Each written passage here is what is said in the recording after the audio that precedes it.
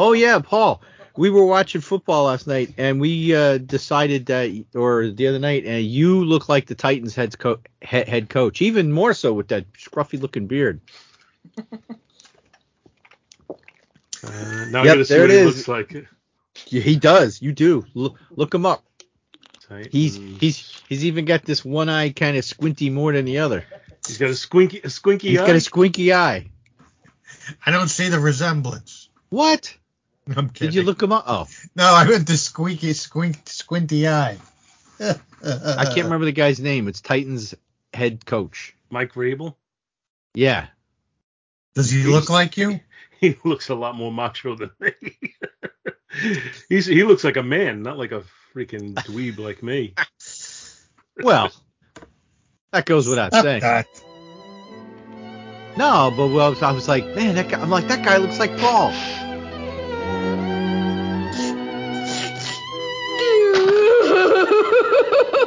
What's the matter, dearie? You remind me of Paul. Paul? My pet tarantula. Look, Granny, we can't carry the torch for our loved ones forever. You gotta pull yourself together. Here, drink this.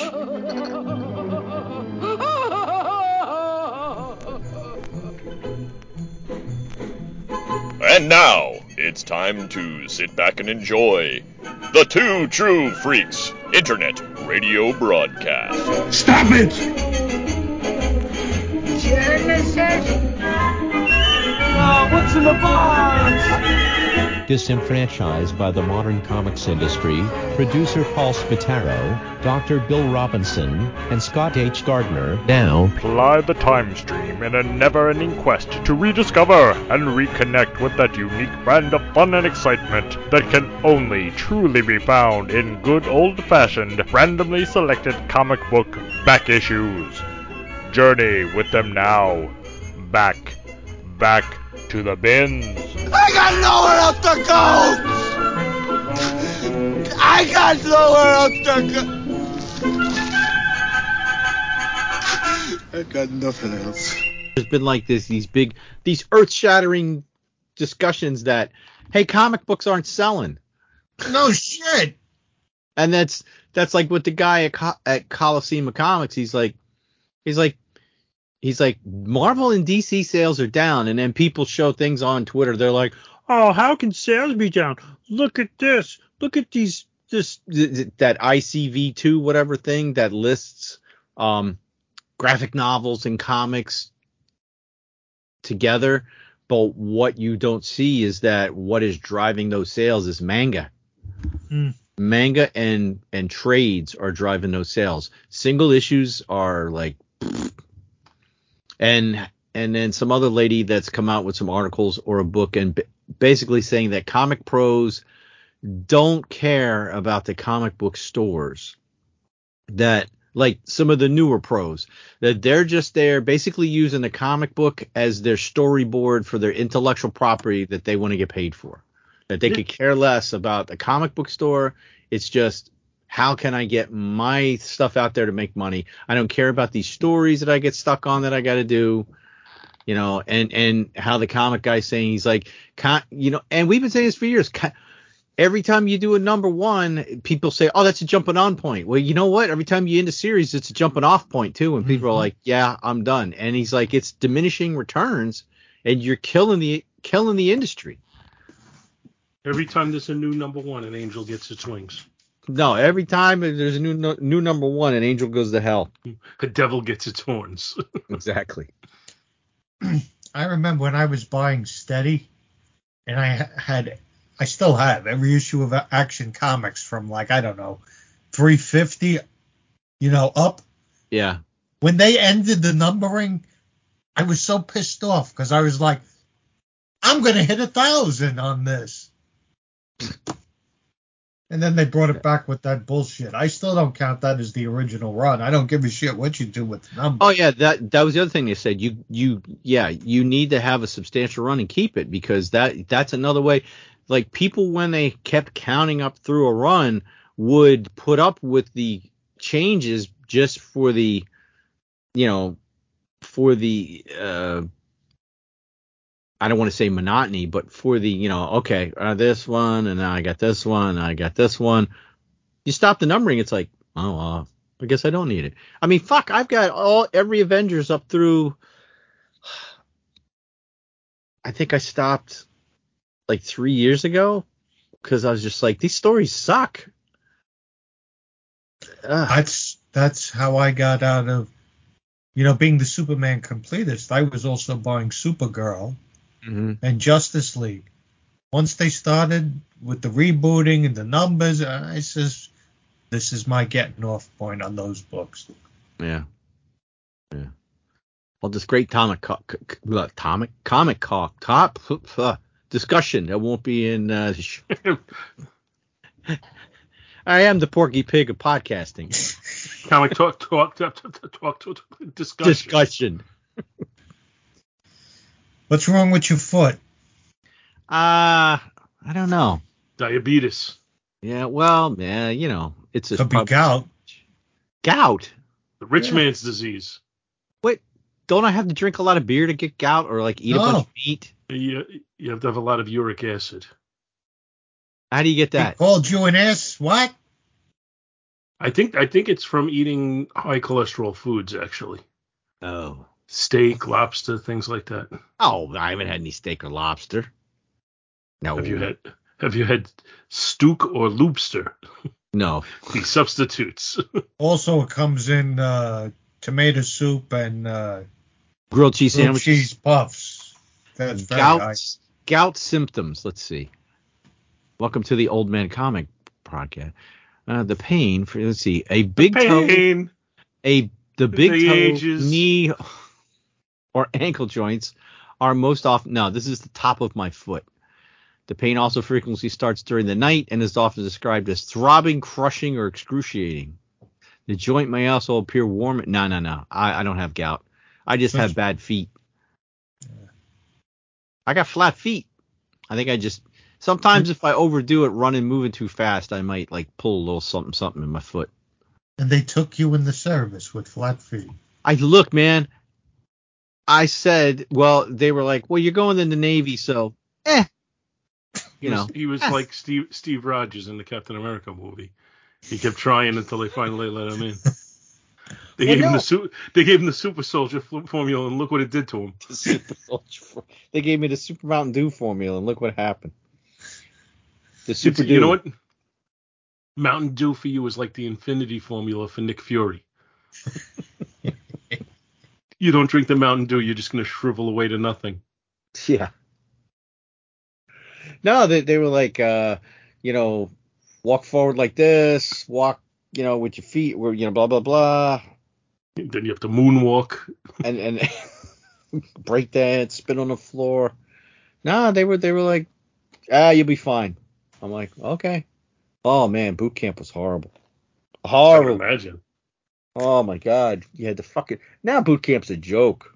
I was talking to even the guys that I work with. They were in the Navy too, but it was like about 5 to 10 to 15 years after, and I'm like, what? You had sneakers the first 2 weeks? What are you talking about? Day 1, boondockers, which are steel-toed shoes. I had to run everywhere. If you weren't in formation, you had to run. Marching all over the fucking place. Anybody else disagree with my little plan to march up and down the square? Oh, I wish I had my camera hooked up. Now guess what I'm holding in my hands? Oh! You weenie. Well, besides that, the other hand.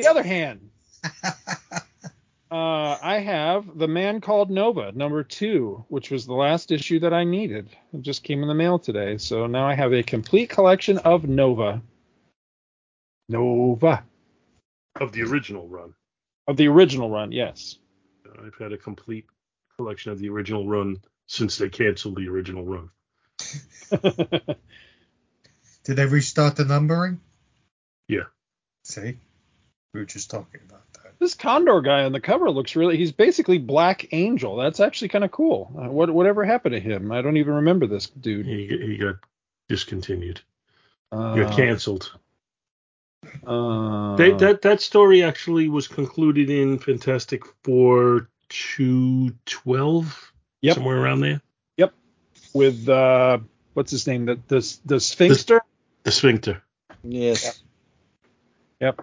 All right. If you just go on to boundingintocomics.com, you can find or Cosmic Book News, you can find the articles that I'm talking about. You might have to scroll down. The articles of war. That'll cut into my porn time, but I will take a look at that when I have a chance. Okay.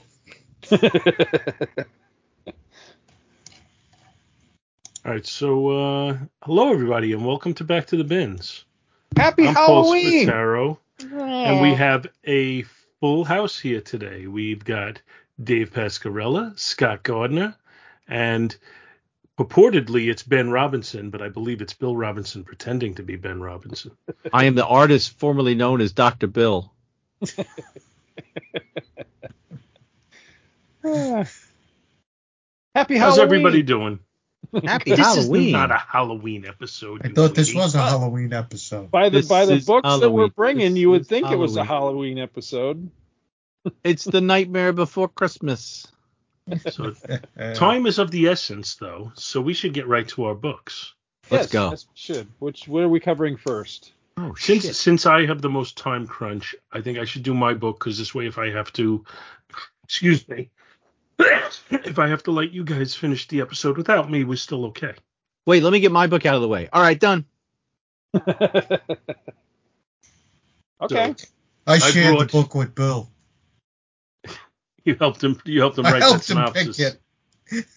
Pick it. For my book, I picked Ghostbusters #1, which was released on September 28th of 2011, and there was a second printing on November 23rd of 2011. So I guess this one sold fairly well. And just by way of background, I think I picked this book to cover around Halloween. And right. and I think you picked your book as well around that time, Scott. And for reasons that I'm not quite sure, they just keep getting delayed. But we're finally doing them today. Yep. So Ghostbusters was published by IDW. The story, there were two stories in there. I'm only going to actually cover one, but it says story writers Eric Burnham and Tristan Jones. I'm guessing Eric Burnham wrote the first one.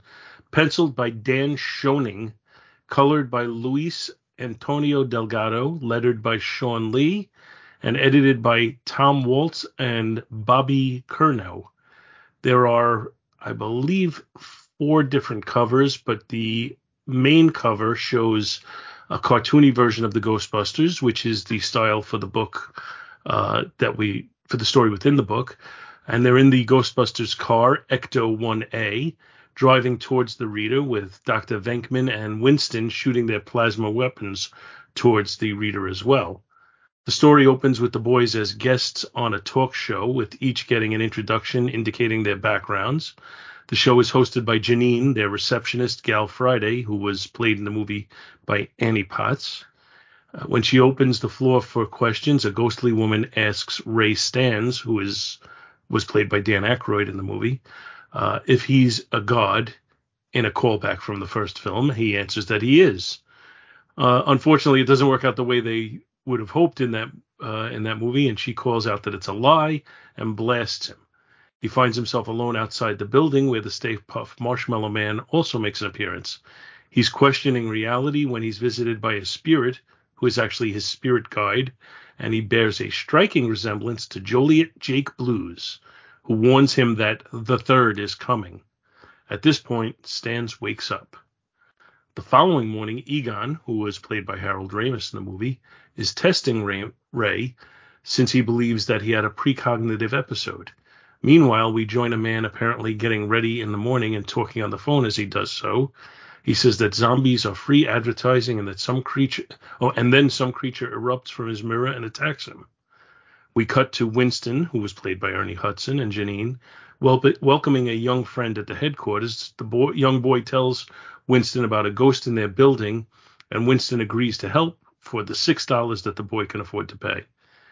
It seems that the boy's uncle is Janos, who was played by Peter McNichol in Ghostbusters 2, and I'm not as familiar with Ghostbusters 2. I'm not nearly as familiar as I am with the original movie. So Winston You were like the buzzing of flies. He's Vigo. Janosh, wasn't it? His name? Okay, so I pronounced it wrong. Yeah, something like that. Yeah, I'm a little more familiar with that one. Okay. So Winston brings Venkman along, who questions Winston's willingness to perform pro bono work.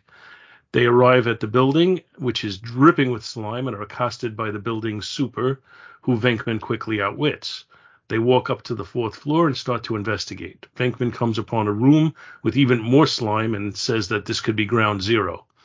They get blasted, and as they lay on the ground, they're confronted by a very angry and dangerous-looking Slimer. To be continued. And then there's a short second story that has what's his name, Peck, from the Walter Peck, from the movies as well as from Die Hard. Mr. Pecker. But again, I'm not covering that one. And that one is drawn in a much different style, though, which is worth noting.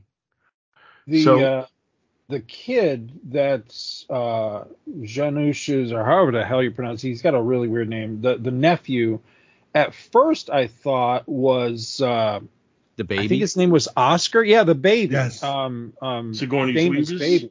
Yeah. Yeah, that's what I thought too. Yeah. Could be. I don't know. But you know, the building that the ghost comes out of the mirror, isn't that the original building? That's what it looked like to me. Yeah. That Sigourney Weaver was in, and they had the portal open up at the top. Because if you look, there's two things in the top. That's the two things where the Rick Moranis and Sigourney Weaver turned into the dogs. I don't know. It could be because there's a church right next to it, too, and the Stay Puft Marshmallow Man stepped on a church that was next to that building as he was attacking. But that building was much taller than this building is. Yes, it was. Yes. Or it appeared to be in the movie. Yeah. I liked this. I liked it a hell of a lot more than I expected to like it. Yeah. I did too. Cool. I did too. I thought, whenever you're dealing with licensed properties, there are a lot of obstacles to overcome in the books. And I thought this had, it didn't have any laugh out loud humor as far as I was concerned, but it still had a lighthearted feel.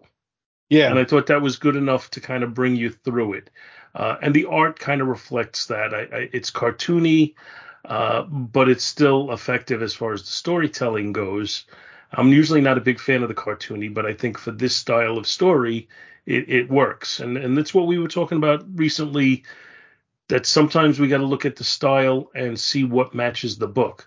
Now, this particular style in a regular superhero book, I would hate. Right. But in this book, I think it really works well. Because it feels like an animated version. Yeah, I was going to say like a Pixar or something version. It's like an animated version, but a definite step up from the real Ghostbusters, because I didn't care for the models in that. Now, I know that they didn't have the likeness rights, and apparently they don't here either, but they do look much closer than that. At least Egon doesn't have that weird pompadour or whatever the hell he was sporting in the other one, because, that was just distracting. If they didn't have the likeness rights in here, I think they skated dangerously close to having issues. Yeah. Because they do look like cartoon versions of the actors. Especially John Belushi. John Belushi. Shoot. Yeah. But so that's the only one. I don't think it really looks much like Ernie Hudson. No. But as far as the other three, I think it does look like them, and I think and the John Belushi character. I don't think it looks much like Annie Potts either, actually. No. Sort of looks almost more like the cartoon version of her. Yeah. But the Bill Murray, Dan Aykroyd, and Harold Ramis characters, I think, look pretty much like cartoon versions of their real selves. Now, but all that said, I thought the story was pretty decent. I thought it was interesting to read. It was a fast read. It is, pretty much decompressed. But it left me, and this is often the case when we do a first issue, the question I ask is, do I want to read issue 2? And it did leave me wanting to do that. Now, I haven't done it, even though I pulled this book out a couple of months ago to do for the show. But just the same, it's still, rereading it again today to come on tonight, I had the same feeling, like, I really got to pull this out and read the series. So overall, I'm giving it a pretty good thumbs up. Again, as far as the art goes, there were moments in it that I thought were exceptional. I think the Slimer at the end, the splash page with him coming towards them, is very effective. Again, the likenesses are pretty good. I think the storytelling kind of brings it through. It almost has the feel of being animated as far as the story progression as it's going through it. Like I could easily see how this could translate to an animated version. And I don't doubt, we were talking earlier about people with their properties and all of that. I don't doubt that, the writers and artists were saying, hey, maybe at some point they'll produce this somehow, in an animated version. Now, the female ghost at the beginning in the dream sequence. That's Zool. That's what I was thinking. 100%. The glowing red eyes. It's the cartooniness that throws you off. But it's definitely Zool. Right. Had any of you ever seen this one before now? No. I like that they got the because when I go into something like this, where I don't have a lot of familiarity with what it's going to be or where it's going to go, but I'm familiar with the source material. What my expectation right from the cover was that basically it was going to do what most of these licensed things seem to do, which was just a lot of references back to, the property that whatever it originates from. In this case, the first 2 Ghostbusters movies, and the first one more than the second one, and be a lot of, winks and nods and fan wankery type of thing. And I like that it kind of pulls a fast one, because at the beginning, with it seeming like they're on this talk show with Janine, and then you've got I always want to call her Gozer, but I guess you're right. This is Zool, I think. With it being her, and then the Stay Puft Marshmallow Man shows up, I thought, oh Christ, here we go. But then it all turns out to be a dream sequence, and I thought, oh, that's clever, because they did what I thought they were going to do, but then they subverted it and got all that shit right out of the way, and then it gets into a more or less, original Ghostbusters adventure, still with callbacks and things, because it does end with Slimer and all, but it seems on the surface of the first issue that it may be going, in some interesting and hopefully some fresh and new directions. So that was cool. I thought that was pretty clever. I think what they did was basically exactly what you said, but I think it was, okay, we're going to give you your references early. We're going to, make you comfortable with this. Then we're going to bring you into an original story. And once we feel like we have you coming along for the original story, now we'll come back to another reference, and we'll give you Slimer. Right. No, you were right the first time, Scott. Dana was Zool, because remember, there is no Dana, there is only Zool. Right. So Gozer is the one that's at the talk show. Okay, so she's Gozer. Okay, I can never keep them straight either. I mean, not that it really matters, but clearly neither can I. Yeah, because I think I remember Dan Aykroyd in the movie going, Gozer the Destroyer, blah blah blah blah blah, and then she's like jumping around, and Bill Murray's like, she's a sprite little minx or something. Right. Nimble little minx, isn't she? Although I don't remember there ever being a reference to, whatever his name was, Janosh or whatever. I can't remember him, there being a reference to him having a nephew or whatever, but I like just that he was referenced because I'm hoping that whatever they do with this, that maybe there's more nods to the second. I really like the second one. No, it's nowhere near as good as the first one, but I feel like it gets unfairly dogged. I feel like there's a lot to love about the second one too. So I thought that was kind of cool. And now that I think about it, maybe this is Dana's boy grown up, and he just refers to him as his uncle without being like biologically his. I didn't really think about that. Well, did they say the kid's name? What they I don't did remember. at some point. Yeah, I think I think you're right. I think they did say his name. Oh yeah, Alan. Yeah. So yeah, it's not him then, because I'm pretty sure the baby's name was Oscar. Yeah. Yeah. That's Uncle Janos. And I was confused at first because I kept thinking that she had twins, but that's because twins played the baby, but she only had one baby. But because of labor laws and all that, twins actually played that one single character. I like the inclusion of John Belushi. Yeah, I thought that was cool. Because I think he was supposed to be in this, wasn't he? I think so. Yeah, I think this I am no Ghostbusters expert, but I think I've heard that before, that the origin of Ghostbusters goes back as far as when Belushi was still alive. Right. And was originally conceived. He would be one of them. Now, I don't know if one of the existing Ghostbusters replaced him, or when he died, his character just, whatever the character would have been, just disappeared, was written out or whatever. That I don't know. So hope maybe a listener knows more about. Just a quick Google search, and I saw the question. Was John Belushi in Ghostbusters? So shortly before his death from a drug overdose in 1982, the actor had been cast as Dr. Venkman in an upcoming supernatural comedy called Ghostbusters.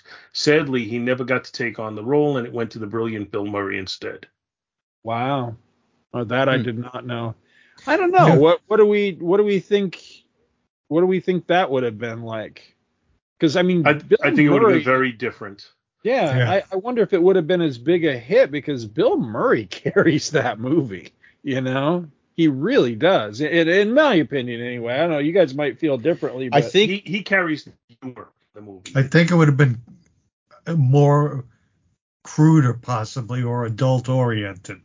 Well, I think it would have had too much. It would have been associated too much with the Blues Brothers, and it might have hurt it. Yeah. Like word of mouth. Well, this is the Blues Brothers. Yeah. Which is funny because they foreshadow his appearance in the panel with the Stay Puft Marshmallow Man. If you look at the bottom corner, that is the Blues Brothers mobile. Oh my God! Yes, you're right. I completely missed that. Yeah. Because it's not a New York City police car. It's black and white. It's got the P1 on the back. No lights. It's a Mount Prospect police car. Yeah, you're right. One thing I know, that same panel, while we're there, I happen to notice that the Stay Puft Marshmallow. Now, granted, it's different than the movie version because it's Ray as the Stay Puft Marshmallow Man, but I notice his fingers are made up of individual marshmallows, like segmented. Yeah. Like I thought that was cool because I don't remember him looking like that in the movie. I'm pretty sure he's one solid thing in the movie, so I thought that was kind of interesting. Oh yeah, because actually it says on his hat it says Ray Puffed. Yeah, I missed that. That's great. Yeah, that's funny. Yeah, I liked. I'm sorry. Go ahead. Because the artwork does seem to have a lot of attention to detail in it. So there's probably a lot of things that we've missed by just reading it through and not, studying the panels.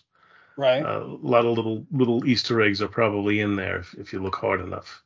Well, do you notice the guy that gets attacked by the ghost in the mirror? Like early on when he's on the phone, his bathroom looks normal, and then then when you got the wide shot of the bathroom again, there's like there's something coming out of the toilet, there's something coming out of the tub, there's things crawling out of the walls, like a garbage can is transformed, or like a planter, like everything is going crazy in the bathroom.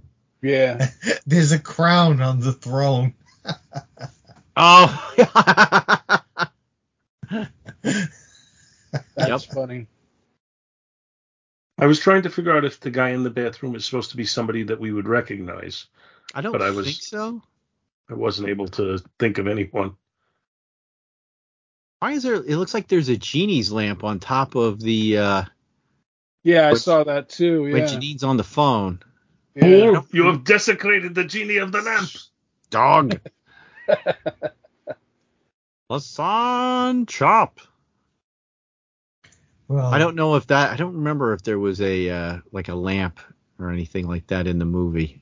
All right, this has not a goddamn thing to do with the Ghostbusters, but I just thought, since I'm thinking about it, I'm going to throw it out there.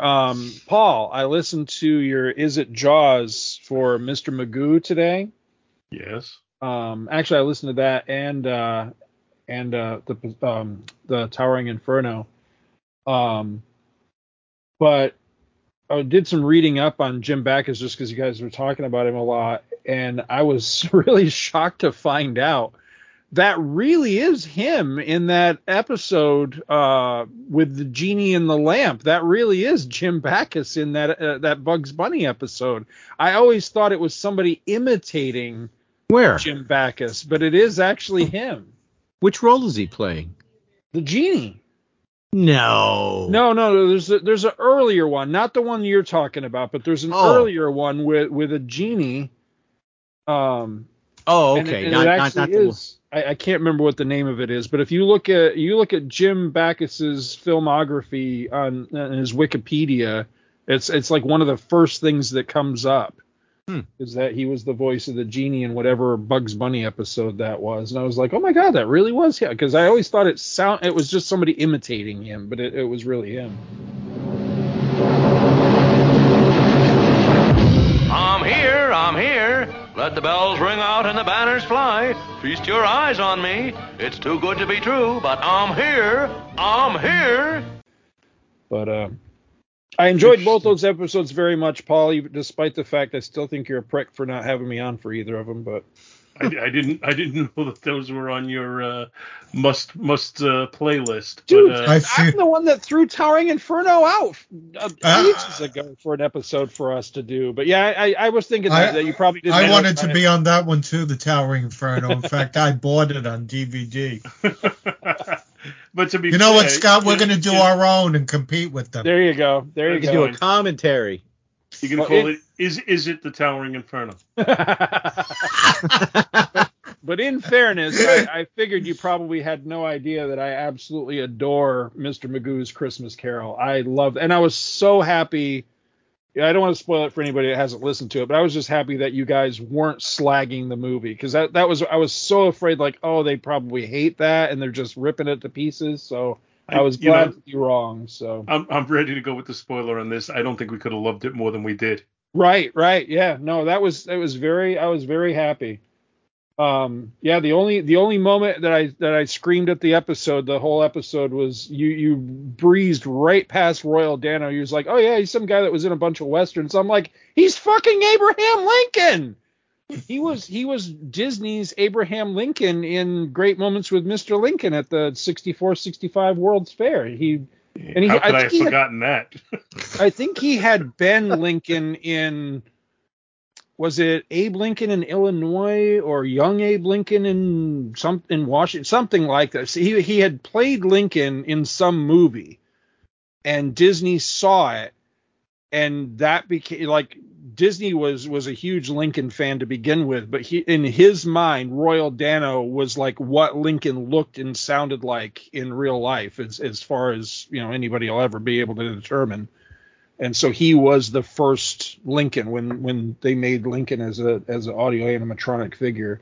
But he did lots of other stuff too. But I just when you said he's just starting a bunch of westerns, I'm like, no, he did other stuff too. But so for people who are listening though, we are going to new levels of tangenting. Yes. When we're not tangenting off of the episode we're doing, we're tangenting off of a different episode from a different show. Because we weren't included. Congratulations. Because we weren't included. Yes, exactly. So we've reached the what is it? Once again, we've reached the great barrier of tangenting. No, we're a podcast referencing another podcast, which is in turn referencing another podcast, which in turn is referencing. What are we missing?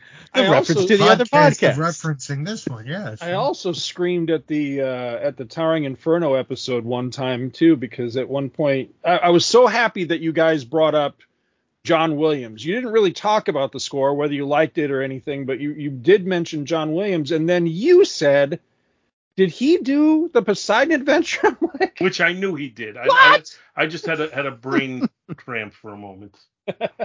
And he did Lost in Space. Yes, he did.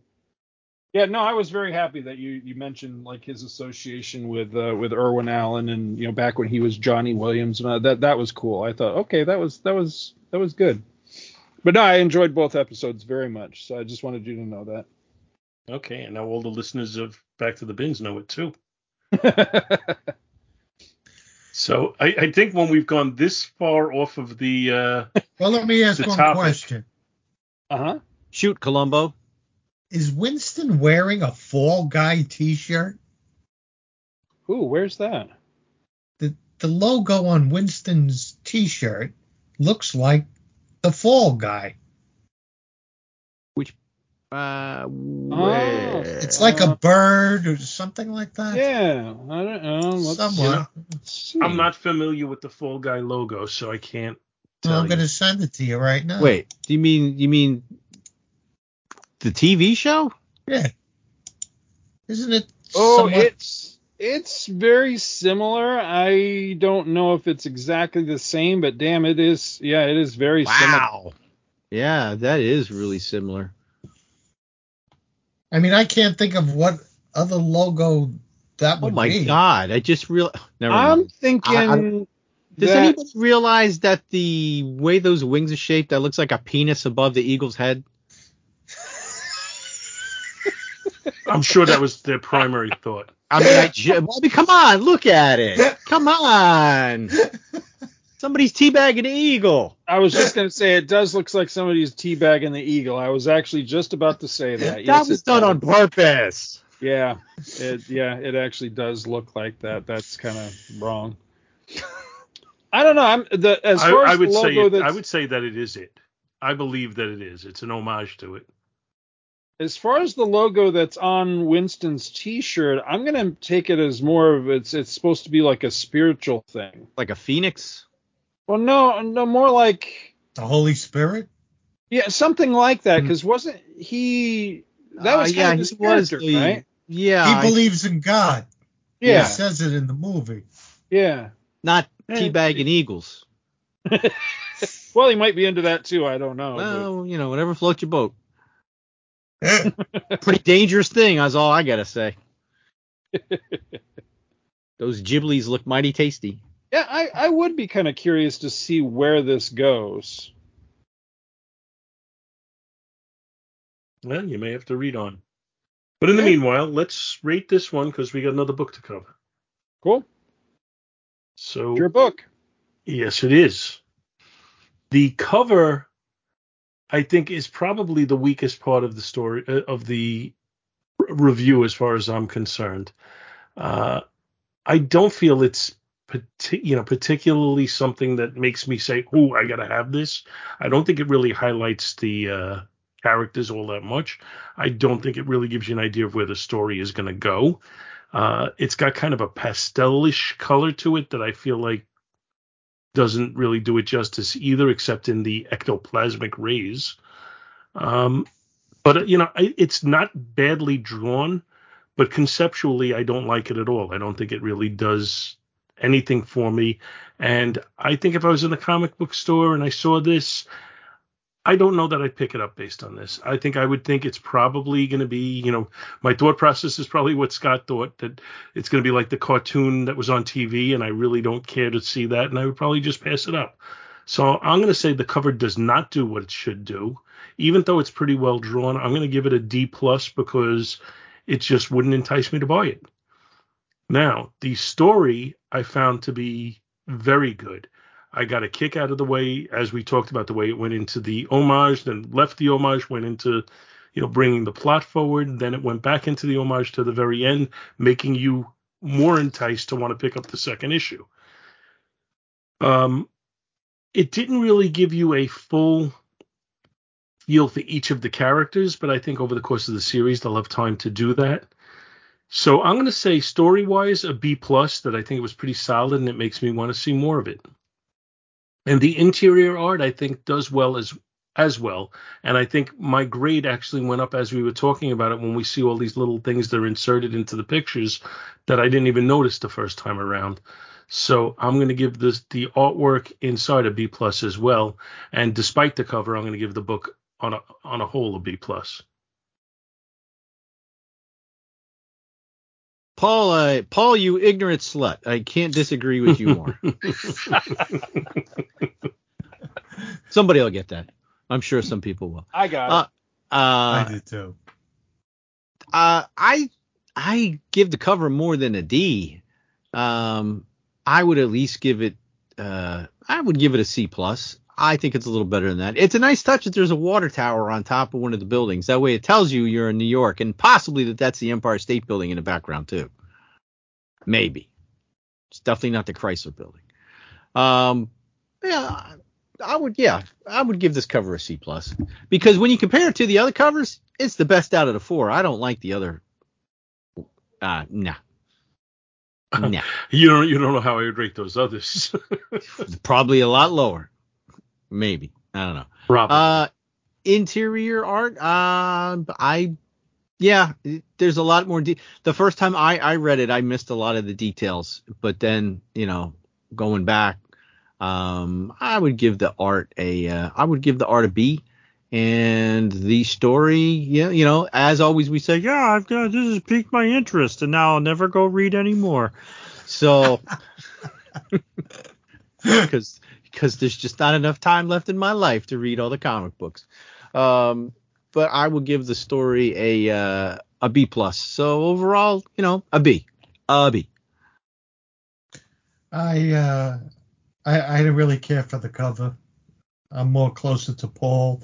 I will give them props that they did take the effort to put some details into the cover. Particularly, you can tell by looking at the picture. It's after Ghostbusters 2 by the license plate on the car. That it's Ecto 1A, and it's the newer plates that we had at that time. But overall, I just don't like the cover. And I'm going to have to line up with Paul on this one, that I'd give it a D+ as well. The interior art, when I read through it the first time, I really didn't like that either, if I'm being honest with you. But going through it a second and third time and seeing all the little hidden gems in there, that bumped it up a little bit, and I'm going to give the interior art a B-. The story to me was the strongest point. I found it interesting. I would like to see where it goes. Unfortunately, probably like Dr. Bill said, I'm probably never going to get around to it. But I will make an effort. And the story I give it a B+ for an overall grade of C+ on the book. To be honest, I enjoyed the story we didn't cover in the back, and I'm more curious to see where that one goes. Yeah. And I like the art better on the backup story as well. I just saw a panel in the Janine talk show that should have told us before we got to Gozer. There's a guy in the audience who's completely blue in the crowd. Oh yeah, the alien-looking guy. Yeah. We should have. That should have ticked us. Wait a minute. Why is that guy blue? I see. I thought that was more like those weirdos who go to things dressed in costumes and stuff. Could be. That could be. All right. Sorry, Scott. I didn't mean to step on you. No, you're fine. Yeah, I'm going to echo you guys on the cover. Now, artistically, I don't think there's anything wrong with the cover, but it definitely wouldn't make me pick this up. Not only wouldn't it make me buy it, I don't even think I'd pick it up because I just automatically assumed, oh, this has more to do with the cartoon than it had to do with the movies.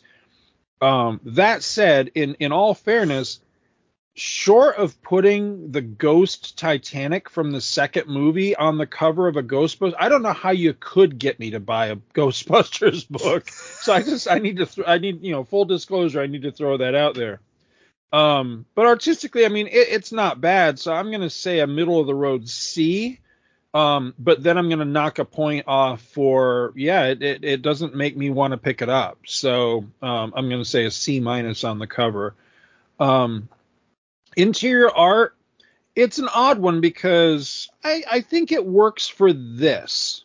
I'm not crazy about it. This definitely is not my preferred art style, but for what this is, I think it works. However, I still think it has that hurdle to get over, is that you've got to kind of want to read this. You've kind of got to want to get into this for whatever reason, because if you're just going by the surface of it, then again, I think if you just picked it up and thumbed through it without actually reading any of it, you're still going to walk away thinking, oh, real Ghostbusters, the cartoon. And it doesn't seem to me to really have any relation to that. And of course, that's, I'm very ignorant of that show. I just kind of remember it. I don't think I ever actually watched it. So it might have deep references to that for all I know. But I didn't get that vibe from it, overall with the story and all. So interior art, I'm going to say same thing. I'm going to say right middle of the road C. It's not great. It's not bad. It works for what it is. It's just not really my preferred style. And then the story, it has to be said, and I know we say this a lot, so I'm not trying to beat a dead horse, but it's not really a story. It's a sixth of a trade is what it is, So this is setup. It's not really a complete story. It's not a complete issue. It's setting everything up. But that said, it does the job. It does make me curious where this is going to go. Am I going to run right out and seek it out and, immediately read the next issue? Well, no, I want to read it at some point just to kind of see where it goes out of a general curiosity. But, so, I mean, it does its job in that respect. So story wise, I'll say a B on the story because it is intriguing, and I did like the little how it tricked me in the very beginning of it, because I very much thought, oh god, here we go, but it's not what I thought it was going to be, and I am kind of intrigued by a couple of things that it did. So overall grade on this, I'll say a B-. I thought it was pretty good. It was much better than what I was expecting. I think that was basically everybody's take on it, that it was, after reading it, their final conclusion was that it was better than they expected to whatever degree. Yeah. So moving on from there, we have Scott's book. All right. Okay, so for my book, we are going to take a look at The Spectre from DC Comics. The Spectre Volume 3, Number 1. This is cover dated December 1992. Was actually on sale on the stands, according to Mike's Amazing World of Comics, on October 13th, 1992, for a cover price of $1.95.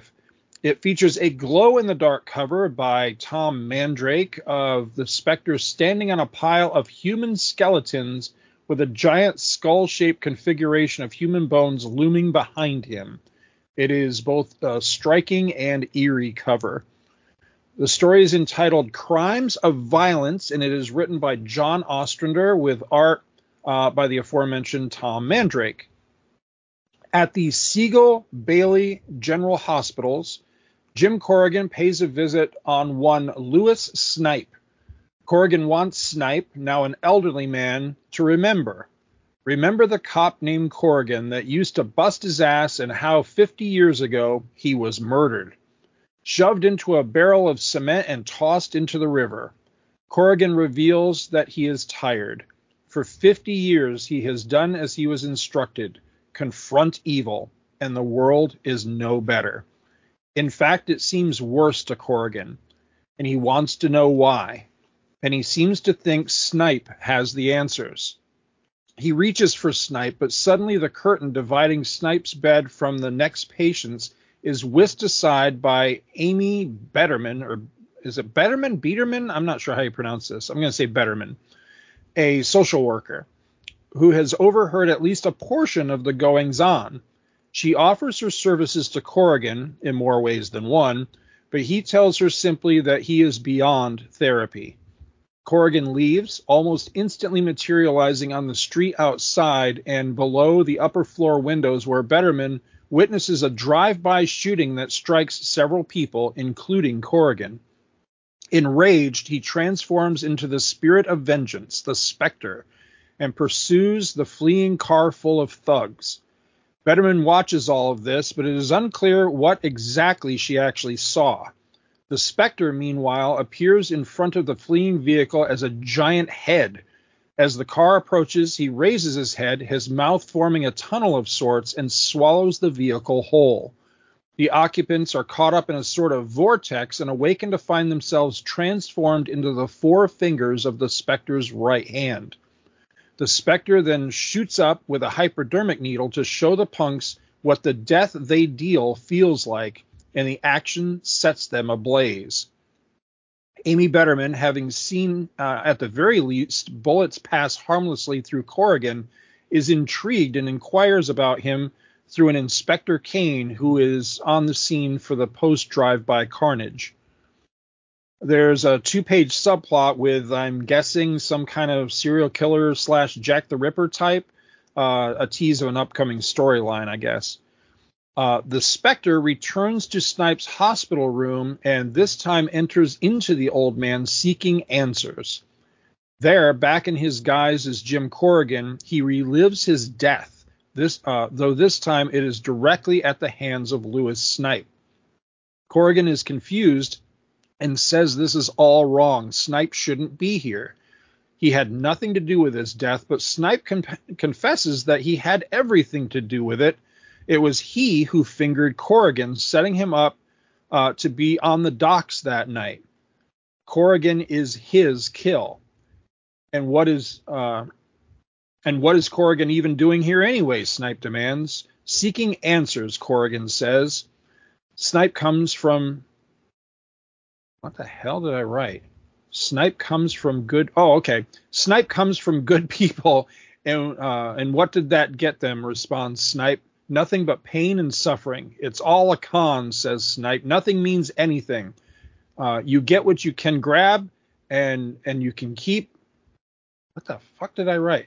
You get what you can grab, and you keep what you can hold, and that's it. No heaven, no hell. No good, no evil. Corrigan, once again in a metal drum filled with cement, is sealed inside, and the drum is dropped into the river. But this time... the Spectre, massive and menacing, emerges. You are wrong, Louis Snipe, he calls. There is a hereafter. There is justice. And you are facing both. A battle of wills and souls commences, which eventually leads to Snipe being sucked into the black hole-like emptiness within his own black soul. The Spectre, triumphant, emerges from the old man's corpse and resumes the form of Jim Corrigan. His suspicions that Snipe had played a bigger role in his death confirmed. Corrigan had hoped this would settle the score, but despite having gained his revenge, he is still not free. There is still no rest.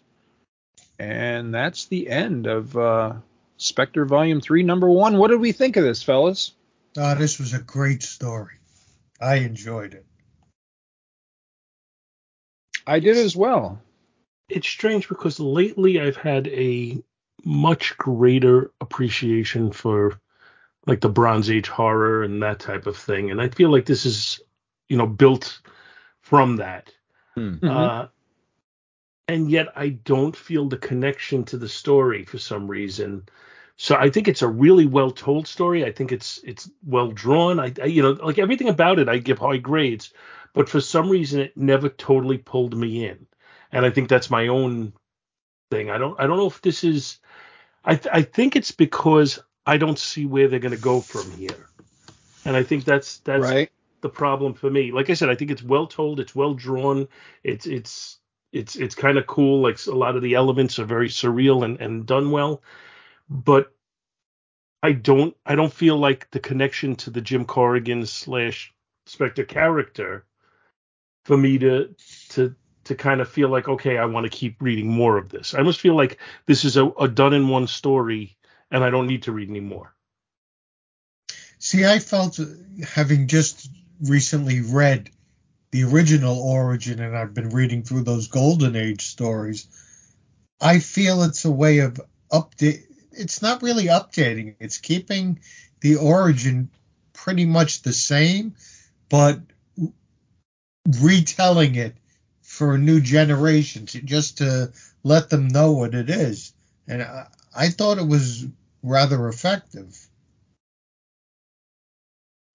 So I don't have a lot of knowledge or affection or really much of anything to do with the Spectre. Most of that comes from what I do have comes from his association with the Justice Society, and then also the short-lived run in Adventure Comics that was drawn by Jim Aparo, and I forget who wrote that. It might have been Michael Fleischer. I can't remember. Beyond that, I don't really know a lot about the character or really have much interest. This really, my choosing this came from just curiosity to see, okay, what's this going to be like? Because I started picking this up. Oh, it's probably been a couple of years ago now. I kept seeing the issues dirt cheap in the back issue bins. And as I've been wont to do lately, when I see something often enough, cheap enough, I start picking it up for whatever reason. I'm like, what the hell? It's there. Let me see if I can build a collection of it, type of thing.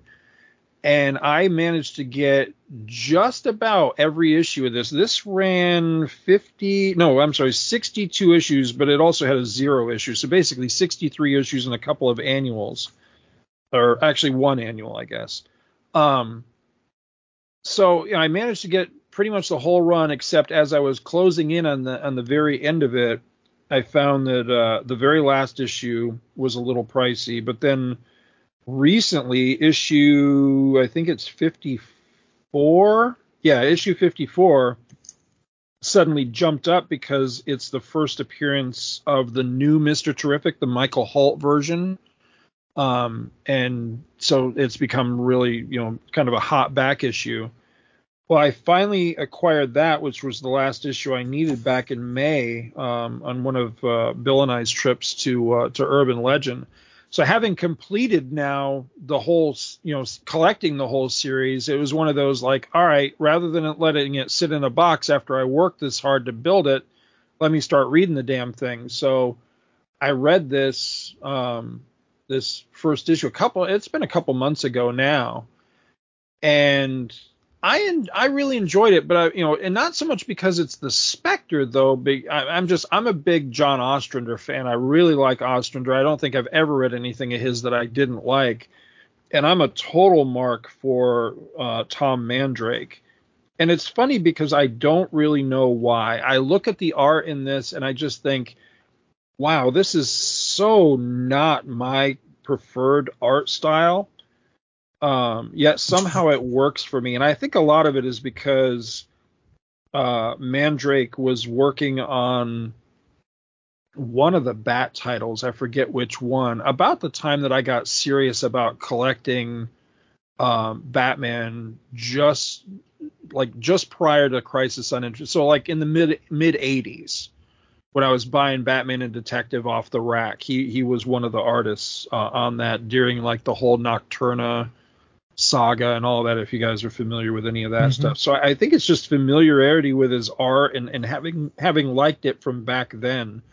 And it definitely fits this genre. I don't, I can't really see this applied to superheroes, Batman withstanding, of course, because Batman, lends himself to this dark and weird kind of art style sometimes. But I could never see him doing like, a bright superhero like Superman or something like that. But for this, it totally works. It's got a really creepy, spooky vibe to it. So I enjoyed it. I dug it. I thought it was interesting, but I'm with Paul. Now I want to read this, not so much because I really loved this first issue. I want to read this series because I'm like, where the hell can you go from here? This guy is all powerful, or so it seems. So how do you deal with that? How do you make him interesting and do interesting things with him? And I'm curious to see what they did, because they must have done something if it ran for 62 issues. So I'm curious. Now, just commenting on the artwork a little bit, it feels to me like a slightly lesser version. I mean, I'm not going to say it's at the level of, but it feels very similar stylistically in some ways to Gene Colan. Mm-hmm. Yeah. Again, not as good as Gene Colan to me. I mean, Gene Colan is one of the all-time greats, so it's not an insult to not be as good as him. But it has a similar feel to it, the sketchiness, the angles, some shadowy work. Definitely feels it's almost like Gene Colan and Bill Sienkiewicz slapped together. It's funny you say that, because I was actually thinking Gene Colan and Dennis Cowan, but I'm not sure who came first. If on the scene, I mean, if Mandrake was first or if Cowan was first. So I think you could say that for either one. I think Dennis Cowan looks like Gene Colan and Tom Mandrake had a baby too. So, but yeah, Sienkiewicz is, absolutely. I definitely see some Sienkiewicz in there as well. So yeah, so I mean, it's a good pedigree when you're tossing around names like that. Yeah, no, I think the artwork is good, and I'm in agreement with you. Despite as much as I love Gene Colan, don't get me wrong, but this particular book, as I'm reading through it, it's not my preferred art style, because it's a little darker, it's a little less detailed, it's not as clean. That's not really the style I go to automatically. But again, as we talked about in the last book, I think we have to start looking sometimes to not necessarily is this the art style I like, but is this the art style that teams with this particular topic well? Right. And I think this storyline and this artwork fit together very well. Now, do I think it would be better if Gene Colan had drawn it? Yeah, probably. But again, I don't think that's much of an insult. Right. To say somebody's, you're not as good as Gene Colan. Well, you know what? 98% of the world isn't. So, or more than that. There's something about the artwork to me that just screams out the 90s for some reason. Really, because I was kind of feeling more of a vibe of like you said it at the beginning, Scott, like the horror comics. Right. Of more like the 70s, the 60s. The series after this one, is that when Hal Jordan picks up the mantle of the Spectre? I think, I would think so. I've never read any of that, so I'm not positive. But I think so. I think so. Maybe because it starts here that where Corrigan is tired, he feels empty, whatever. Maybe because by this he's been the Spectre for decades. And maybe that's I've never read the run, so I don't know. I'm just spitballing that maybe where like it goes, he tries to maybe find ways to give up being the Spectre, which is how Hal Jordan gets a Spectre. Right. Mm-hmm. Right. It does seem like that's not an uncommon thing for them to do as a fallback almost. The Spectre wanting to not be the Spectre anymore, the Phantom Stranger not wanting to be the Phantom Stranger anymore. That kind of thing with which I always felt there was a similarity between those two characters. Right.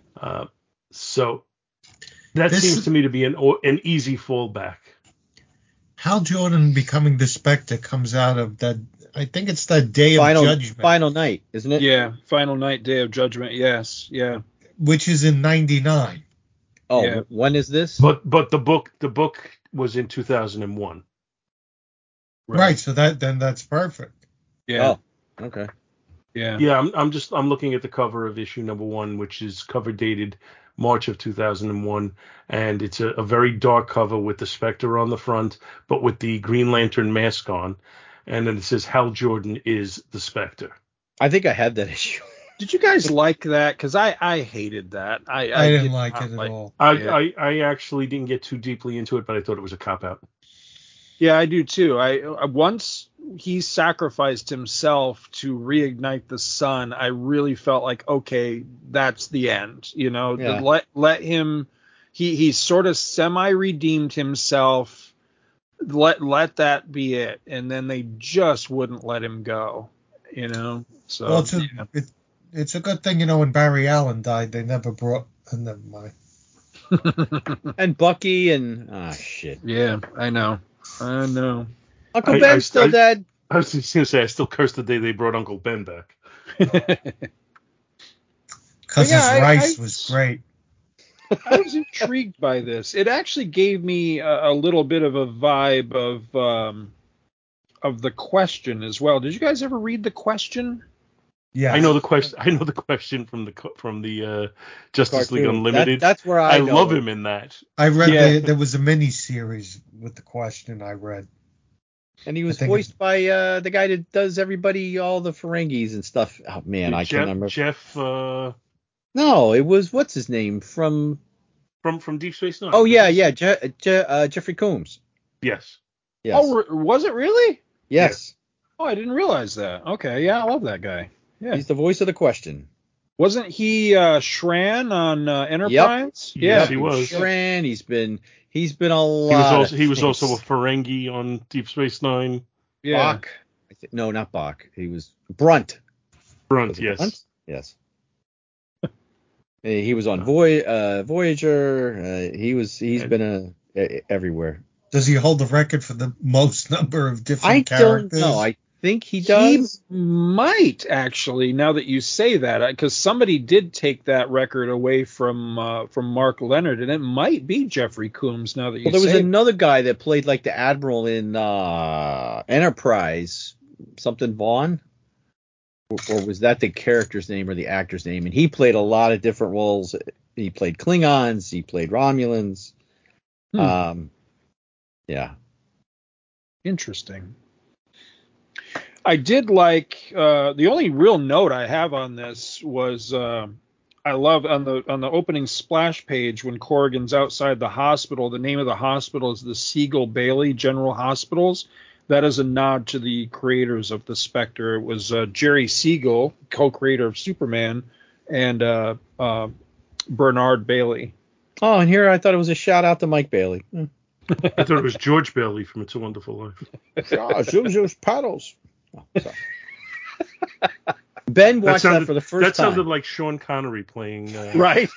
That would have been Sean Connery playing Jimmy Stewart.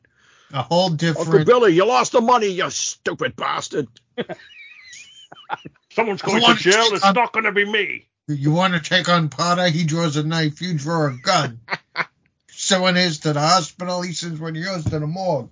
You throw him off the bridge. Man, I'd love to see this movie. Every Sean Connery, every James Bond actor ever is in It's a Wonderful Life. Jeff Blofeld playing Potter. sitting there with the cat on his lap. It's Donald Pleasance as make this movie, somebody. Well, are we ready for grades on this one? Yep. Your book. All right. Well, the cover's okay, but I'm going to give it bonus points because it glows in the dark, which is pretty freaking cool. I like that. I'm not usually much for gimmicky covers, but I actually think that's kind of neat with this particular one. It is a striking cover. It is a very eerie, moody, weird cover. I like that the big skull behind the Spectre is not really a skull. It's skull shaped out of human bones. That's super creepy and weird. I mean, Mandrake really, he's got some chops, and this had to take a hell of a long time to draw. So I think it's a pretty striking cover. I'm gonna say an A minus on this cover. I think it's pretty cool. Interior art, I dig it. Again, it's I think it fits the genre, it fits the character, it fits what's going on here. Not exactly my preferred art style, but there's something about it. It definitely has an energy. It has that thing that Gene Colan did so well of fluidity. And I think that really works for this. It wouldn't work with everything. It wouldn't work with necessarily straight up superhero stuff, but it works with this. He really is able to set a mood, and I like how things feel like they're moving, and the kind of elastic nature of a lot of the characters works really well with this, especially with the Spectre himself, you know, being a spirit and being able to grow and shrink and take different forms, and that it actually really works well. And while there's some wonky bits, there's some really truly like spectacular stuff. I love the shot of him raising up out of the river and reaching for Snipe and the other men. That's super creepy. So yeah, overall, I generally really kind of dig this art style. I'd be curious, you know, if I do find the time to actually sit down and read this series, I wonder, you know, will that opinion change, or will I get tired of it, or what? But you know, for this first issue, I thought it was pretty cool. So art wise, I am going to say a B minus on the art. I like it. The issues I have with it a lot, I actually wonder if it might be the printing, because I don't know that the colors are completely complementary to the art here. Sometimes it seems a little too bright and a little too, I don't know. So it's a little weird in that aspect. It needs to be a little more muted than it is to kind of blend more with the art style, I think, sometimes. But that's kind of a minor point.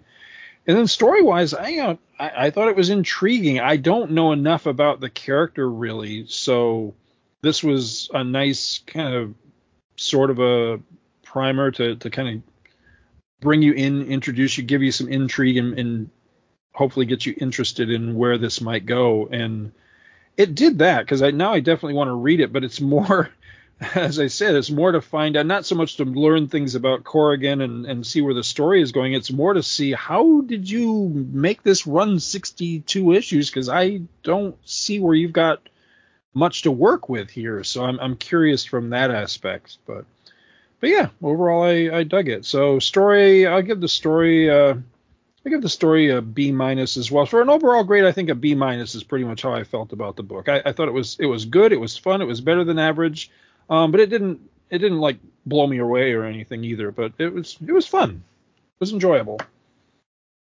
Okay, so I don't give extra points for glow in the dark because I don't give extra points for gimmicks. I hate when they add gimmicks to comics. I think the cover is well done. It's definitely a poster image. It doesn't make you feel like it's going to give you any insight into what the story is inside. But to be fair, I'm not sure what cover could do that and still make me want to pick up the book. So I think we're good with what we have here. I just think it's really well drawn, and it's very moody, and it's kind of sinister looking.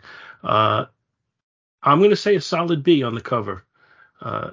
Again, no extra points for glow in the dark. The interior art is not totally my style, but I do think it really fits the book. I think there's some very cool images. You know, the Spectre's face becoming the tunnel that they're going into. The next splash page after that are all really well done. It's very moody. It's really it complements the story really, really well. So I'm going to say, you know, a B on the artwork and, you know, the interior artwork as well. The story I guess they were trying to give you a feel for where they were going to go because they have that little Jack the Ripper kind of thing in there to make you kind of want to continue to see what's going to go on. But again, it felt so self-contained that it didn't really make me want to pick up the next issue. I'm going to say a C plus on the story only because it never really blew me away. It was good. I enjoyed it. So overall, I'll give the book a B. And yeah, it was good. It just wasn't great. There we go. You want to go first, Bill? Bill? Bill? Bill's muted. He's muted. You're muted. Sorry. I was sitting here talking, going blah blah blah blah blah blah. And they're just ignoring me, the bastards. You want to go, Dave? It's all right. I'll go. It's fine. Thank you. The cover I thought is dynamic. To me, it just signals what's coming. At least I'm assuming. The Spectre on his mission of vengeance. I see that as the piles of bodies of his justifiable victims, I'll call it. It's the detail on the skeletons. It's an impressive cover. There's no other way of describing it. Like Paul, I'm not going to give extra points for the glow in the dark factor.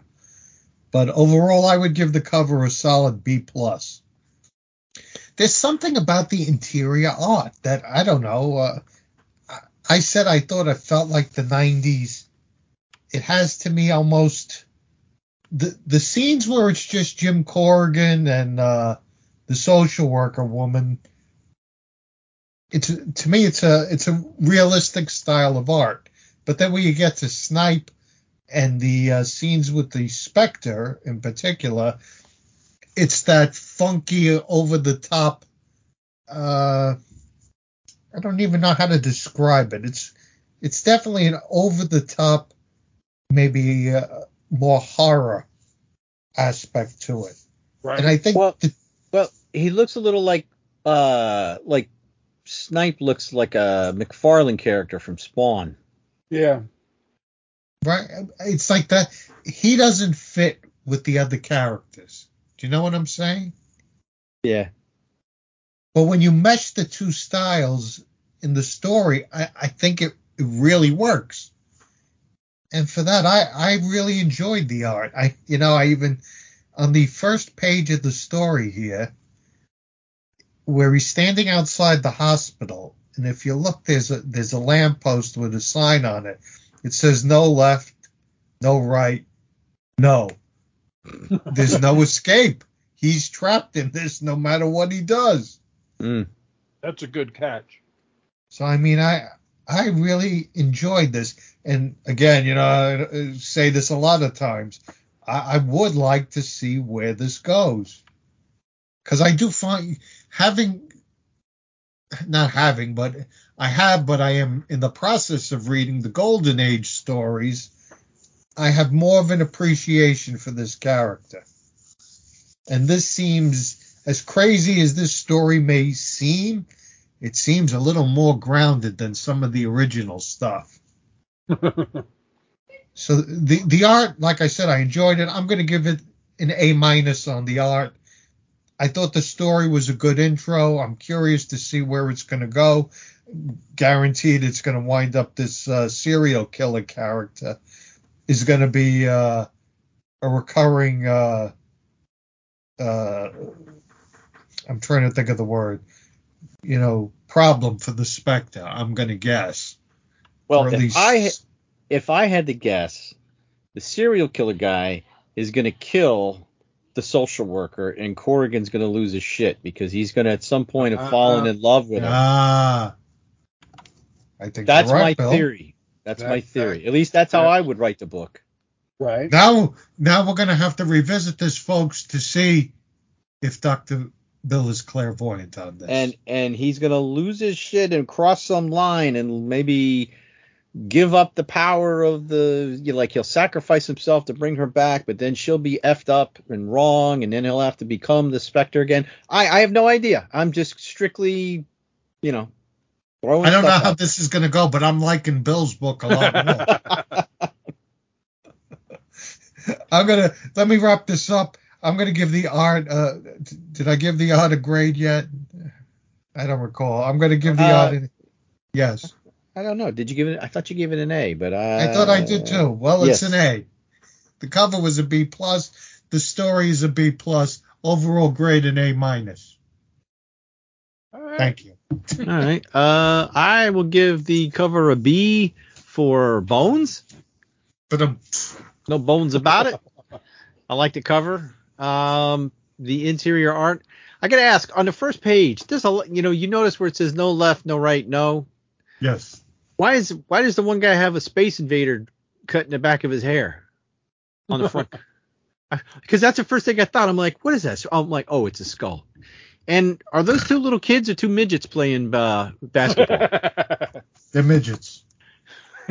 Because I was like, man, those some beefy looking little kids. They're filming Under the Rainbow. I guess so. I'm gonna give the story a B plus. Although I'm gonna give my story that I just wrote in my head an A. See, now I want to know how this turns out. And the art, I like a lot of the touches, like the thing where he's he's got like the flash in his eye, and then in another thing where he turns, he's got the skulls in his eyes. Right. Nice little touch. The art overall, it's giving me vibes of like 60s horror, but also like Spawn, maybe very raw Todd McFarlane from Spawn. I can see that. So I will give the art a B plus as well. So B overall for me for the book. You know what? I'm curious to know if this goes down the road of, he had a love interest in the original series. I'm curious if that's going to be brought up. How, she's dead from old age and he's still by himself. Mm. So I was going to ask you about that because you're now our resident Golden Age guy. So I wondered how any of this jibed with those early adventures, because I'm ashamed to say, but I just really don't know a lot about the Spectre. I haven't read a hell of a lot of him. He's killed in the origin story, which we may cover at another time. Right. He's killed in exactly that same way. He's a policeman. Oh, okay. He's investigating. He's killed, put in a drum, and dumped into the river. Oof. And his spirit goes up, and he's imbibed with the power of the Spectre, and he comes back. But he can't. He's still, he's a policeman throughout this whole thing, but he can't marry the girl he was gonna marry because he's dead. But he interacts I hate with when that happens. He's dead, Jim Corrigan. And it's like the police department are looking for the Spectre. They think the trope. They think he's a criminal somehow. And he's on the case looking for himself. Mm. Oh, so like a Green Hornet type of deal. Yeah, but he's on the job. I'm trying to remember who did. So right after Crisis, when they launched and relaunched a whole bunch of DC characters and properties and everything, I tried pretty much everything that they put out because I really felt like that was a high water period for DC where they could almost do no wrong. And they just had so many really, really good books going on at that time. And so I actually did, for a time, collect that Spectre series that took place, because I can remember it kind of spinning out of Crisis, because at least the first issue, God punishes the Spectre for the Crisis, for all the lives that were lost in the Crisis, but that's about all I can really remember about that series, and I didn't stick with it very long, and I don't really remember why, other than I think I was just kind of bored with it. I mean, that's not to say it wasn't any good or whatever. I just don't remember it being, anything that really like rocked my world or anything. But I'm trying to remember who. Oh, it was Gene Colan. Okay, so yeah, that was Spectre Volume 2. It started in April of '87 was the cover date. I actually started in January of the end of January '87. It was Doug mentioned Gene Colan starting out, and I think that's another reason why I bought it when it first started, is because Gene Colan was working on it, and I always liked Gene Colan a lot. But I don't think, I'm looking here on Mike's Amazing World, I don't think he stuck with it very long, and I think when he left, I left. So he lasted 6 issues, and I think when he left at issue 6, I think that's when I left as well. I just don't remember it being, yeah, definitely, because the very next issue was Cam Kennedy, and I've never cared for Cam Kennedy's art, so I think I might have bought that issue, but if I did, then that was the very last issue I bought. But that series itself ran for 30-something issues, and I keep seeing that one in the cheap bins too, so maybe I need to go back and give it a second look sometime. Did you read any of the first series? What was that, in the 70s? I'm trying desperately to find several issues of that. I never have read any of it to my memory, but there's several issues of that that tie into a project that we're working on for the show. Let me see if I can find. Give you the issues here. Let's see. Now, do you think that would have been on Earth 2, right? Or it didn't matter? I'm not sure. I'd have to read it to know for sure. But yeah, technically it should be taking place on Earth 2. So yeah, I know issue 3 is one of them, because issue 3 has Wildcat in it. Oh yeah, okay. So according to Mike's Amazing World, the note he has here is it is Spectre of Earth 2.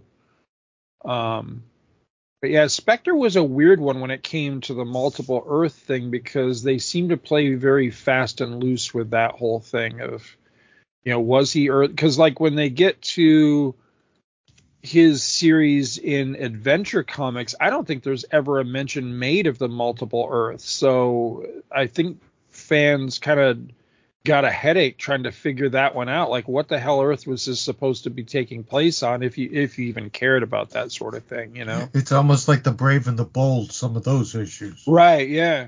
Mm-hmm. Well, that in those cases, that's because what's his name, Haney, he didn't give a shit, man. He was just about writing his story. He did not jump through hoops for stuff like that. I know that there's at least one other issue of the original, because the original Spectre ran 10 issues, and I know that there's at least one other. I think it may be number 7. Oh, that's what it is. There's a backup story in it, so it's not the Spectre story proper. It's the story in the back that makes it something that I'm seeking for our other project. But yeah. Long answer to your question is no. I don't remember ever reading any of it, but I'm actively seeking a couple of issues for other reasons. I do have a number. Actually, I think it is a number 10. The last issue was one of those ones where I told that story on this show a while back about that secondhand place I went to, and they had all the books that were up on the wall, and I finally got tired of trying to find somebody to help me, so I just got them off the wall myself. Bought them. Got it for $1. Jeez. Yep. Self-service prices. That's it. Hey, sometimes you just gotta, Did they let you ring them up too, like in CVS? Yeah, it's like Walmart. Yeah, exactly. Bring up. This one's only 50 cents. They said, hey, while you're here, we got a truck out back that needs to be unloaded too. Yeah, good. I'll take my employee discount then. Yeah, exactly. Right. Oh God! I saw him carting somebody out the door one of the last times I was at Walmart. I said we were carting somebody out the door. They had busted him for misringing something on the auto checkout. Now I'm assuming that like he did it purposely, but I'm just saying if that shit ever happens to me, I'm going to wind up on the news and on YouTube and everything else because I will make a scene about that because how dare you make me go to the auto teller and then turn around and critique my job performance? It's like, seriously? Screw you. If you don't like the way I do this shit, maybe you should have a teller out there doing it for me. Mr. Gardner, this is going to show up on your review next year. Yeah, exactly. Yeah, I was surprised the guy wasn't flipping out, but I'm assuming he was, he legitimately was, trying to scam them. Well, I think you could like sometimes. I don't know this for a fact. I might have just read it somewhere. You could like make up your own barcodes and stick them on things. And no, seriously. And then Yeah. I'll buy that for $1. Well, I've wondered about, as somebody that worked a lot of retail, prior in my prior existence, I've wondered, their shrink has got to be out of control. You would expect now that so many places expect you to just ring yourself out. I would think that it's just got to be unreal. Wouldn't you think? I often refuse to go to the self checkout. Like I will wait in line. And so the new thing that like the Walmart Fresh Market by me is doing now is so they only have 2 registers with people on them. All the rest have now been converted to self checkout. And they've got 2 old ladies, one on each register, and they're slow as can be. But you know what? Yep. I will stand there so that those ladies will still have a job. So I'm with you. I understand where you're coming from. Because however, if I'm getting 1 gallon of milk, I'm going through the checkout line and I'm out of there. I did that for the longest time because when those things came along, I said I will never use that. And for the longest time, I stuck to my guns and everything. But I tell you, the reason that I do it now, for one thing, when you go to like the Walmart these days, my local Walmart, they don't give you a choice. There's not even a friggin' human cashier available. I know. So even if you want to be like, I refuse to do that, well, you have no alternative. You either use it or you don't buy groceries. Well, the alternative is you go to a store that doesn't have fucking self checkout. Well, yes, that too. Excuse my French. The biggest reason I stopped where because I'm with you. I was like, this is they're eliminating jobs. So let me help this poor slob out. That's here and trying to get hours and trying to earn a living and everything. Let me go to that person's line. And invariably, I'd get one of 2 types of people. I would either get the 103-year-old lady that moved at an absolute snail's pace, or more often, I would get the young person, typically a teenager, with the ear piercings and the lip piercings and the nose ring and the mohawk and the purple hair and the totally I cannot be fathered to talk to you attitude. And I'm thinking, asshole, I'm trying to help you. I'm trying to save your job. And you can't be pleasant. You can't hold a conversation. You can't say thank you. Nothing. And I got so sick of that shit that I'm like, you know what? I don't care anymore. Let me just check myself out. I can be in and out of here in 10 minutes as opposed to waiting 3 hours, in the checkout lane, just to try to do the quote unquote right thing and getting zero appreciation for it. So yeah, screw it. I don't bother with it anymore. But I get you. I mean, ultimately though, it comes down to the businesses. I mean, what a rotten way to treat your customers, and people put up with it. You know what I find hysterical is here.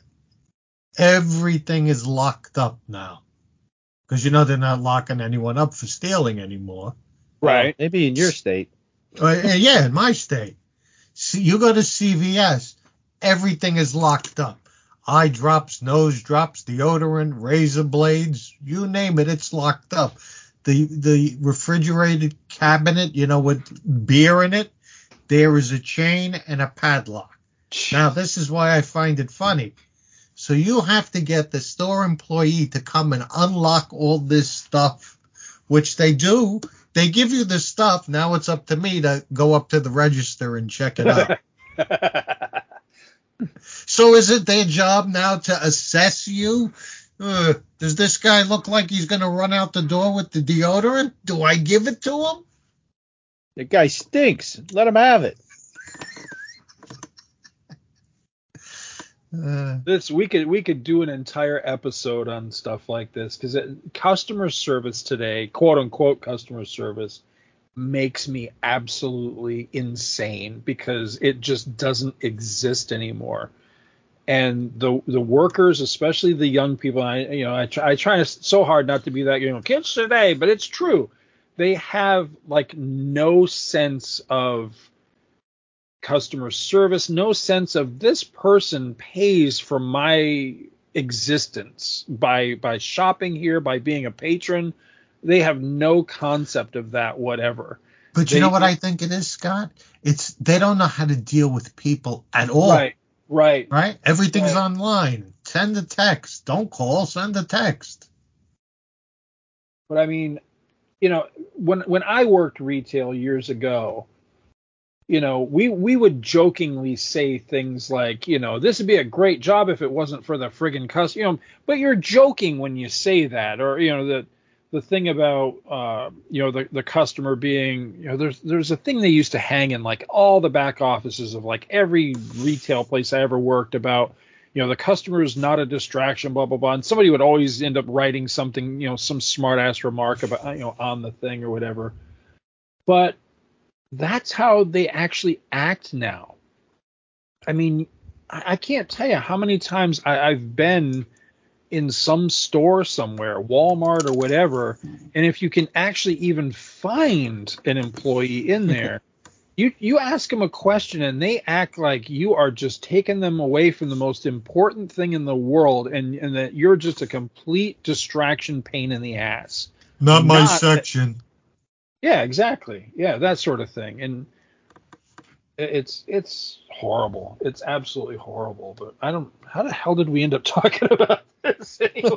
Because the Spectre's going to bring doom down on all of us. Right? We're doomed. Well, I think the sphincter is closed on this one. And what a gasser it was. Well, we hope everyone will join us next time when we'll continue with Bill's book, because that's a hell of a lot more interesting than anything we've covered tonight. Maybe I'll try to read a few issues and see. Because I was looking at the end of the book and there was like scenes, I guess, from upcoming issues. Right. Yeah. And one of them, he's talking to her and they look like they're getting a little close, and then he said something like, well, for you, I'll spare them, or I don't know. So I bet you I'm right. Those were the deleted scenes. They're not going to be in anything. Oh, okay. Well, that original series, I mean, one of the reasons that it price is so high is a lot of the issues of that were very early Neil Adams. So some of that stuff is quite pricey, quite hard to get by. Although that guy's going to go somewhere. Yeah, right. I'm noticing a lot of that's been reprinted though, so I don't know. Actually, let's see here. It looks like Spectre, it's only 10 issues. So Spectre number 1, 2, 3, 4, 5. Yeah, it looks like. Okay, let's see about this one. Yep.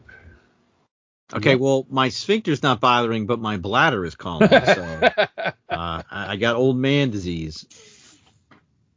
So just about all of the Spectre stories in Spectre Volume 1 looks like got reprinted in late issues of Adventure Comics. So interesting. How late? Like what numbers? Let's see. Issue 8, for example, was reprinted in Adventure Comics 502, which is right near the very end of this. Actually, is that the last issue? No, it's right toward the very end of the series, though, because Adventure only lasted like 503 or something like that. So yeah, but yeah, 503. Yeah, okay. Yeah, so good right to near know. it's like in the 490s of Adventure Comics is when they were reprinting the Spectre stuff. Oh, for anybody who's wondering where Paul's been for the past 20 minutes, he had to hop onto another pod. He had a prior engagement. So we're not just like muting him and getting rid of him. So it's on him. Speaking of that, it's time to go. Towering Inferno next time. The Towering Inferno Yes. comic. Yes, you and I need to get together and do the Towering Inferno since that bastard didn't invite us on to do that. Is there a Towering Inferno comic book? Ooh, let's see. I bet it's a hot one. Oh, well, I can put it out because I have to pee all over it. Let's see, Towering. And on that note, we'll wait for Scott. Nothing comes up as far as a series. Really? Let's see, story. Like Let's see if one-shot. there's a story called The Towering. Like a big giant gold key edition or something. Like a big Whitman comic. The Towering Inferno. it's got to fold out like a centerfold except horizontal. What the hell is this? Uh-oh. It's some sort of manga called Fire Investigator Nanase, Nanase 2, and it has chapters called The Towering Inferno. So, yeah, I don't know what the hell. It's from 2009. I don't know what that is. But, yeah, that's the only thing I'm finding. So, yeah, I don't think they ever adapted that particular one. You would think that would have made a decent, like, Marvel Super Special type of thing. Mm-hmm. Yeah. That and the Poseidon Adventure. And yeah. I don't think they did that one either, to the best of my knowledge. All right. Well, I think we're good for this time. All right. That was fun. That was fun. Well, full of tangents, as always. All right. I'm going to hit. We're done. I'm hitting the end right here. All right. Bye. Find the record button. Bye, Bill. What the hell is it? There it is. Thank you so much for listening to our show, and we hope you'll continue to join us each and every week for more good old-fashioned comic book back issue awesomeness. You can contact Back to the Bins to leave feedback, comments, questions, suggestions, and criticisms via email at bins@twotruefreaks.com or by joining the Back to the Bins group on Facebook. Back to the Bins is a proud affiliate of the Two True Freaks Internet Radio Network, which you may find at www.twotruefreaks.com. Two True Freaks is a registered trademark of DiManzo Corps of Milan, Italy. All rights reserved. Please take a moment to stop by the twotruefreaks.com site and check out their many other fine podcasts, won't you? Thanks, and we'll see you next week. Goodbye. I love you.